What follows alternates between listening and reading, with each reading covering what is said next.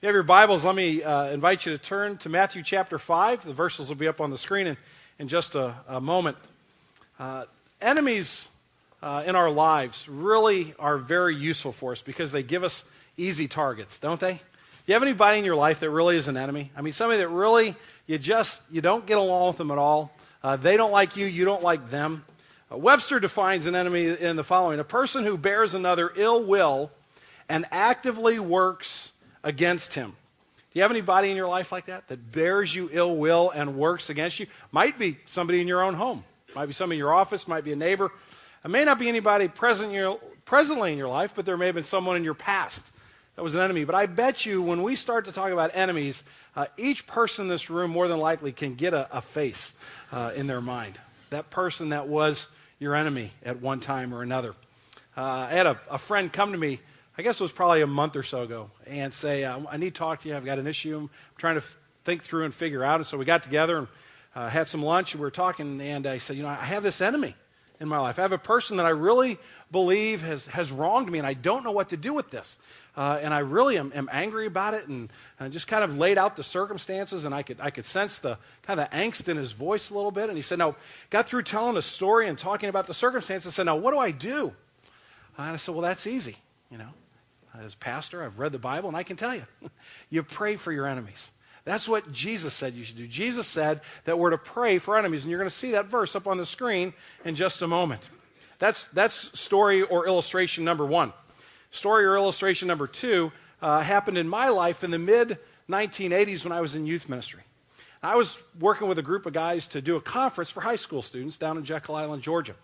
And it was a new conference that had never been done before, and so we started it, and it went well for the first year or two. And about the third year, we all had our assignments throughout the year that we were supposed to be getting things ready as we built up towards a conference. And I was calling the director of the conference, trying to get information so that I could do my part to get everything ready, and I wasn't getting any return phone calls. And so, I started calling in September and October, nothing. November, December, hey, I'd leave phone messages. Come on, man, I need to know this. I need to know this. We've got to figure all this out. We've got to get going. Call me back. Literally dozens of phone calls without one message in return. It finally got to be April, May of that year. The conference was in June. Still, literally probably by that time I had left, 40, 50 phone messages over the months. Not one call return. So it got to be late May, and in our immediate youth ministry, we had to figure out what we were going to do for the summer. I said, I guess we're not having the conference. I don't know what else to do. We better pick another alternative. We need to have something for our students. And so we planned and signed up and went to another conference. Well, about the time that we went to that other conference, we got a phone call, and I wasn't at home. Cindy was the one that actually answered the phone, and it was the leader that did not return any of my phone calls, literally screaming at my wife.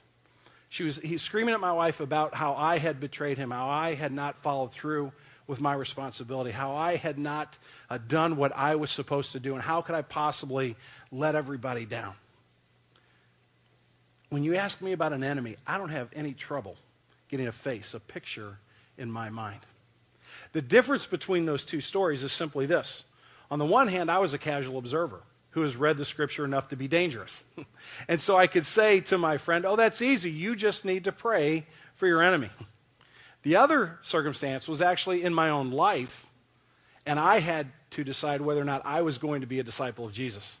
It wasn't telling somebody else how to live. It was me being forced to look at the truth of the gospel and say, Tom, the rubber meets the road here in your life. What are you going to do?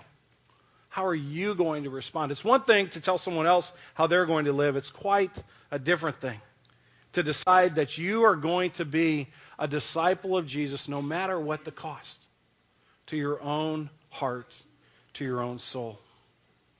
Probably most of us in our lives will never face what I call a life-threatening enemy. You think of the last century, you think of somebody like Corrie ten Boom or Dietrich Bonhoeffer, Christians who were put in concentration camps in Nazi Germany. Dietrich Bonhoeffer died in prison before the Allies were able to relieve that particular concentration camp. And those people both wrote about the struggle of loving their enemy. Or you think about Alexander Solzhenitsyn in the Gulag and his experience and being tortured and mistreated and being called to love his enemy. Probably most of us will never have enemies along those lines. But we all have an image in our mind. We all have someone who has wronged us. Someone who sets themselves up really as an easy target for us because we feel justified in vilifying them. They've wronged us, and after all, they started it. We're simply going to finish it. Kind of like the guy in the coffee shop, if you were here early enough to see that video. The person who decided he just needed to take matters in his own hands because his cup of coffee wasn't made correctly. Jesus speaks his truth into our life in a radically different message. And there's no way around this. We have to press through it to hear what the Lord has to say to us about our enemies. Will you hear the word of God as it's found in Matthew chapter 5, verses 43 through 47. You have heard that it was said, you shall love your neighbor and hate your enemy. But I say to you, love your enemies and pray for those who persecute you, so that you may be sons of your Father who is in heaven. For he makes his sun to rise on the evil and on the good, and he sends rain on the just and on the unjust. For if you love those who love you, what reward do you have? Do not even the tax collectors do the same? And if you greet only your brothers, what more are you doing than others? Do not even the Gentiles do the same? This is the reading of God's holy and perfect word. To him alone be glory. Let's pray together. Father, this morning as we come to this text, it would be nice to say that we've already arrived. We love our enemies. We've got that one down, and we can move on to the next. But Father, that probably isn't true. More than likely it isn't true. Because it's much easier to hate our enemies. It's much easier to justify ourselves by pointing out how rotten our enemies really are. It's much easier, Father, to attack them in the name of defending ourselves than it is to listen to these verses and take them to heart. If we were honest, Father, we would have to admit that more than likely it's malice in our hearts. It's not love. So, Father, I pray this morning for a group of people gathered together who probably are better at hating enemies than loving enemies. And probably most of whom gathered in this room are saying, I'm a disciple of Jesus. Father, I pray that you would help the disconnect. Those two things don't go together. I can't claim to be a disciple of Jesus and hate my enemies. But Father, you are a gracious God. You are a merciful God. You are a compassionate God. You don't condemn us. You correct us. You don't accuse us. You teach us. So, Holy Spirit, we pray, because of the Lord Jesus and his atoning death on the cross, that you would come and teach us. My observations on this passage are irrelevant. It is only your eternal word that abides in our hearts. So I pray for every one of us in this room. Father, I also pray in particular before we start for any who are in this room who have been harmed and wronged by a Christian. Their enemy is a person who claims to be a disciple of Jesus. Father, I pray that you would deal with our hearts very specifically, that we would see that your word is true, that there can be healing and restoration. I pray in Jesus' name. Amen. I'm going to give you 5 thoughts on this passage. As we go through this sermon series through the book of Matthew, as I said last week, it's not going to be so much going through it verse by verse and really looking at it in depth, but rather it's going to be observations on discipleship. Because most of us in this room claim to be disciples of Jesus. And that's an easy thing to do on Sunday morning when we're in a nice warm room and we're all dressed up and everybody's smiling and being nice to each other. But what happens when we get into that place where we really do have an enemy? Maybe, like I said, our enemy is in our home or in our workplace or one of our children or our spouse or an ex-spouse.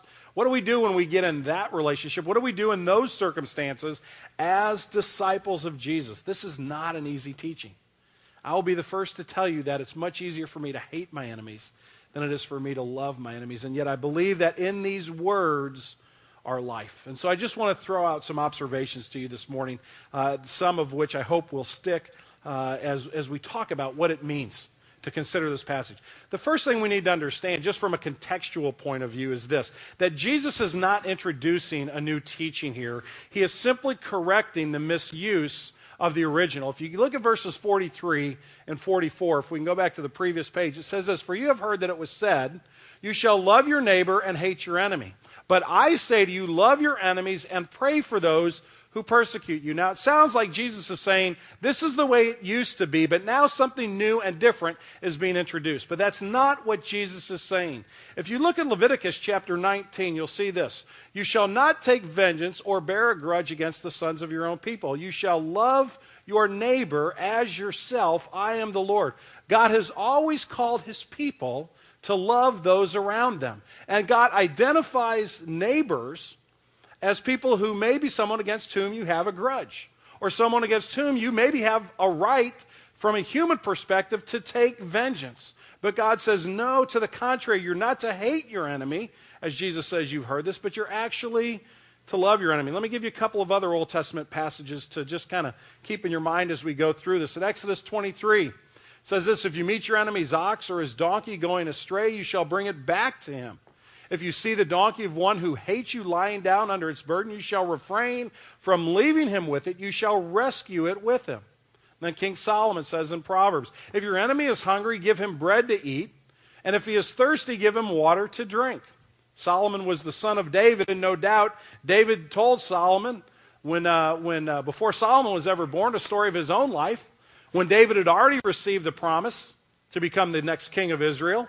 And when the present king of Israel, Saul, was trying to murder David, David had the opportunity to protect himself. He was in a cave, and he found his arch enemy asleep in the cave, and David had a chance to take his sword out and run Saul through, and to do away with all his problems, and to become king of Israel. And yet David, when having his enemy right there at his disposal, said, "I will not lift my hand against the Lord's anointed."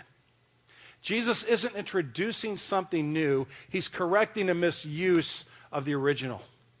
It had been added later on so that when the verse was read, "You shall love your neighbor and hate your enemy," that hate your enemy was an addition that was never intended for God's people. God's sons and daughters are always commanded to treat everyone with kindness, whether friend or foe. So that's the first observation. Jesus isn't introducing new. He's correcting the misuse of the original. The second thing is this. Our actions are almost always based on our emotions. Our actions are almost always based on our emotions. Look at verse 44 of chapter 5. "But I say to you, love your enemies and pray for those who persecute you." Jesus calls us to an emotional change of heart. What's the natural reaction to an enemy? It's probably to hate that enemy, or at least to distrust that enemy, to not want to have anything to do with that enemy. Even if we're basically nice people, we're still going to have negative feelings toward that individual, and more than likely, we're going to despise them. Jesus understands that there needs to be a change of a heart disposition. If love is the emotional disposition of my heart, then it stands to reason that prayer will be the action that follows. Jesus says, love your enemies in order that you may pray for them, in order that there might be a redemptive activity in your life toward your enemy. The flip side is equally true. If it's not love in my heart for enemy, what is it? It's hate. If there's hatred in my heart towards my enemy, there's going to be action towards that enemy that won't be loving, will it? You ever have an enemy about whom you gossip? You ever have an enemy about whom you say, hey, guess what happened? You're not going to believe what this guy did to me. You don't think I picked up the phone and called some of my friends and said, hey, what gives with this guy calling and screaming at my wife after he didn't return my phone calls? You don't think Tom Ricks did that? I guarantee you I did that. Why? Because there was hatred in my heart towards that person. And the natural reaction from that emotion was to act in a way negatively against that person. And Jesus understands that there needs to be a heart change. A genuine belief always leads us to action. A genuine belief always leads us to action. James picked up on that. In James chapter 1, it says this. If a brother or sister is poorly clothed and lacking in daily food, and one of you says to them, go in peace, be warm and filled, without giving the things needed for the body, what good is that? Now that's obvious, isn't it? I mean, does that really need an explanation? Who says to a person, today it's what, 17 degrees outside? You're walking in and you see a homeless person out in front, and they have rags, they're dressed in rags, and they've got plastic bags on their feet to try and keep them warm. And you're going to say, hey, be warm, and walk right by them? And then come in and say, well, I'm a real great Christian? Of course. It's obvious. In the same way, towards our enemies, a genuine belief is always going to be followed by action. If we believe that Jesus is truly our Lord and our Savior, then there's going to be a change in our disposition and our heart. I also want you to note here that Jesus is not narrowing our response just to prayer. Some read this and say, okay, that's the only thing you need to do for your enemies. See, Jesus says it right there. Love them and pray for them. I don't think Jesus is giving us a list here. I don't think he's narrowing it down to just praying for our enemies. I think what Jesus is doing is he's setting a tone. He's saying if you will love your enemies, if you will allow that change to take place in your heart, and you will begin to pray for that enemy, then what else follows will be natural. It might be that you go out of your way to do an act of kindness towards them. That will all spring from this emotion. But Jesus isn't narrowing to prayer. I believe he's setting a tone for our lives. The third observation is this. Love identifies us with our Father. Look at verse 45. So that he says, love your enemies, pray for those who persecute you. Why? So that you may be sons of your Father who is in heaven. And he goes on to explain that the Father makes the sun rise on the just and the unjust, sends rain, and so on and so forth. Love identifies us with our Father. Maybe you've had this experience as a child or maybe now as an adult. Somebody looks at one of your kids and say, oh, they look just like you. Or maybe when you were a child, somebody said to you, boy, you look just like your mom. Boy, you look just like your dad. Boy, you look exactly like your older brother. It's amazing how much you guys look alike. My mom tells me the older I get, the more I remind her of her father, my maternal grandfather. And there's always that sense of family. You kind of look like one another. And in this passage, Jesus says, love your enemies so that you will be sons of your Father. Now, he's not saying that that's how you become a Christian. He's not saying that you're saved by your action of loving your enemy. He's not saying, God looks down from heaven and he sees those people that are able to love their enemies and therefore he lets them into heaven. That's not what he's saying. He's saying that you are seen as being part of a heavenly family when your reaction to an enemy is radically different than this world.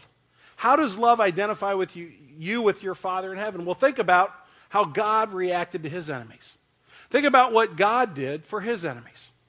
The reaction that God had to those of us who were his enemies was not vengeance, was not retribution, was not the just punishment that we deserve. His reaction to his enemies was the cross of Christ. His reaction to his mortal foes was to send his Son to die for them. Go home this afternoon and read Romans chapter 5, the first 10 verses. Paul's talking to the Roman Christians about their salvation. And he says, you know something, while you were still a sinner, before you did anything that was of any worth, Christ died for you. Then he goes on and he makes an even stronger statement. And he says, don't you understand that while you were God's enemies, Jesus died for you? You want to know when you're going to start looking like your Father? You want to know when somebody's going to say to you, boy, you sure look like your older brother, Jesus. It's when God captures your heart by grace in such a way that any enemy you ever engage with, when you get the vision of them in your mind, the first thing you see before you see that face is the cross of Jesus Christ. And you understand, or at least you begin to understand, the outer edges of God's grace for you. His compassion and his mercy for you that leads you to a place of saying, I can be nothing but compassionate for those around me, even if they are an enemy. Does your enemy, when they see you and your action towards them, do they see God's likeness? Do they see God's grace?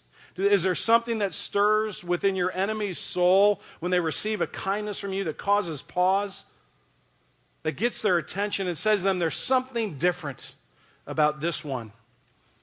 If we allow God's love to work through us, they'll begin to identify and see our Father in us. Fourth observation is this: love protects us from wrong priorities. This kind of love, loving of enemies, praying for those who persecute us, protects us from wrong priorities. Look at verses 46 and 47. If you love those who love you, what reward do you have?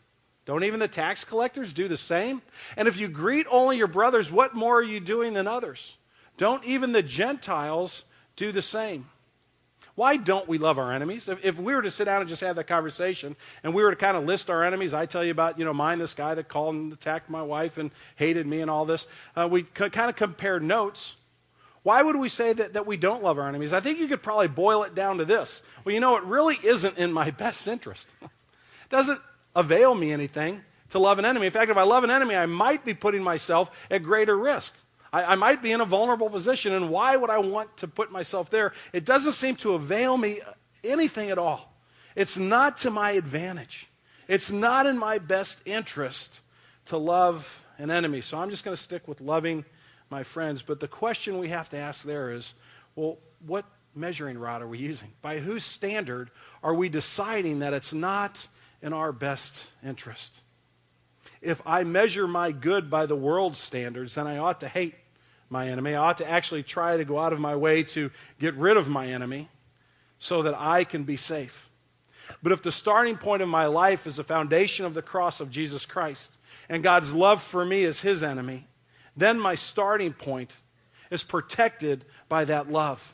And I begin to reach out in compassion and in grace and in mercy, because the other person's reaction to me isn't the issue. The issue is God's character being developed in my life to the point that I really am a disciple of Jesus, and I'm not just talking about it. I was sharing a little bit this last night with Cindy, and she told me about a young lady at Kirkwood High School, and Cindy's been at Kirkwood High School now for about 4 years.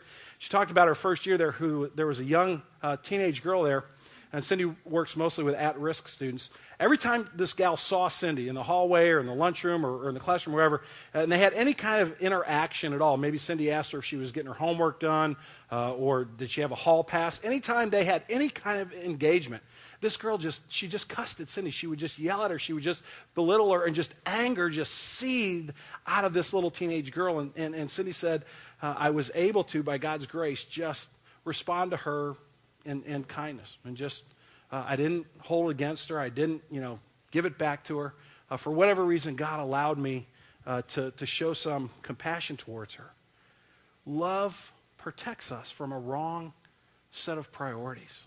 Cindy could have said, I'm going to get this kid kicked out of school. She doesn't deserve to be here. And you know what? She wouldn't have been that far from the truth, quite frankly. But those weren't God's priorities in that situation. And this kind of love, when it infiltrates our hearts, protects us. And then the last observation, the fifth one, is this. Love brings us an assurance of salvation. Let's go back to verse 45 for just a second, and just the first half of that verse. I say to you, love your enemies and pray for those who persecute you, so that you may be sons of your Father who is in heaven. How many times have you had this experience? Something happens in your life, you blow it again, you mess up, and you say to yourself, how can I be a Christian and still get this wrong? Have you ever had that experience? How can I talk this way to that person? I can't believe I'm a disciple of Jesus all these years and I'm still making the same mistakes. Have you ever had that thought? That's why I don't have, those little fish they put on the bumper sticker? It's called a Ichthus. It's a sign of the Christian church. That's why I don't have one of those on my car, because a lot of drivers around St. Louis would confess that Tom Ricks probably isn't a Christian. I don't want to put myself on the spot. But I do something like that and I go, man, how is it possible? How can you be a disciple of Jesus and think that or say that or do that? Well, the opposite is also true. You ever have one of those moments of clarity, one of those breakthrough moments where the Holy Spirit actually controls your heart? And in a situation like this, you're actually able to love an enemy? And you stand back and you go, oh my goodness, this is really true. This isn't stuff we just talk about on Sunday morning. This actually is beginning to filter into my life. I actually am a disciple of Jesus. Not because of anything great I've done, but because God is capturing my heart. And he's transforming me into the image of his Son. And at that moment, we become assured that when we are in this loving of our enemies, praying for those who persecute us, and we're doing it what seems so unnatural before now almost becomes natural to us, we go, wow, it reminds me that I am in Christ Jesus. I told you 3 stories. I told you 2 at the outset of the sermon, 1 in the middle. First story is about a buddy of mine who came to me for some advice. And I very pastorally said, well, you pray for your enemies because it's right there on this verse. And I knew I was going to be preaching on it. And an interesting thing happened. He came back to me a couple weeks later, and I said, well, how's it going? He said, you're not going to believe it. I took your advice. I started praying. And like me, he said, I thought about my enemy, 70, 80 times during the day. So there was a lot of prayer. But he said, man, my heart started changing. And he said, now, actually, the circumstances have all worked out. He said, but that really isn't the point. The point is that this stuff kind of works. And my heart was changed. My heart is changing. I said, wow, what do you know? The Holy Spirit really is active and working in a person's life. I was sitting in my office about 8 years after that phone call came to our house in the mid-'80s. And my assistant came in my office and said, so-and-so's on the phone. I said, so you're kidding. You sure you got the name right? She said, yeah, I'm sure I got the name right. It was a guy who had called and screamed at my wife all those years ago. Picked up the phone and said, hello? Kind of wondering where this was going to go. You know, kind of holding the phone out here. Is this going to be more of the same? And there was weeping on the other end of the line. He's saying, I got to ask your forgiveness. And he told me what he was going through in his life in that particular moment when all of this stuff transpired years ago. And he said, I was so wrong. And I thought of immediately, not how good it was that this guy called me and, was convicted by the Spirit to get everything right. I thought about how bad I was and all the people I had talked to about him. I had to go back and make a whole bunch of phone calls. How humiliating is that? But how life-giving is that? To learn that loving your enemy is really the only option there is for a disciple of Jesus. I told you about Cindy and the young lady. She stopped sitting in the hall one day about halfway through the school year, and she said, let me ask you a question, Ms. Ricks. Why do you do what you do? Why do you have this job? And Cindy's simple response was, because I love kids. That's all she said. As far as I know, that's all the conversation. I don't know that they talked anymore. If they did, Cindy didn't share that part with me. But basically it was that, and she moved on. Never had a problem with that kid the whole rest of the year. Why? Because when you love your enemies, you're living in the power of Christ. The Holy Spirit is transforming your heart. And enemies notice that kind of stuff. And they see that there's a difference. Do you really want to be a disciple of Jesus? Love your enemies. Pray for those who persecute you. You will be sons of your Father in heaven. Will you pray with me?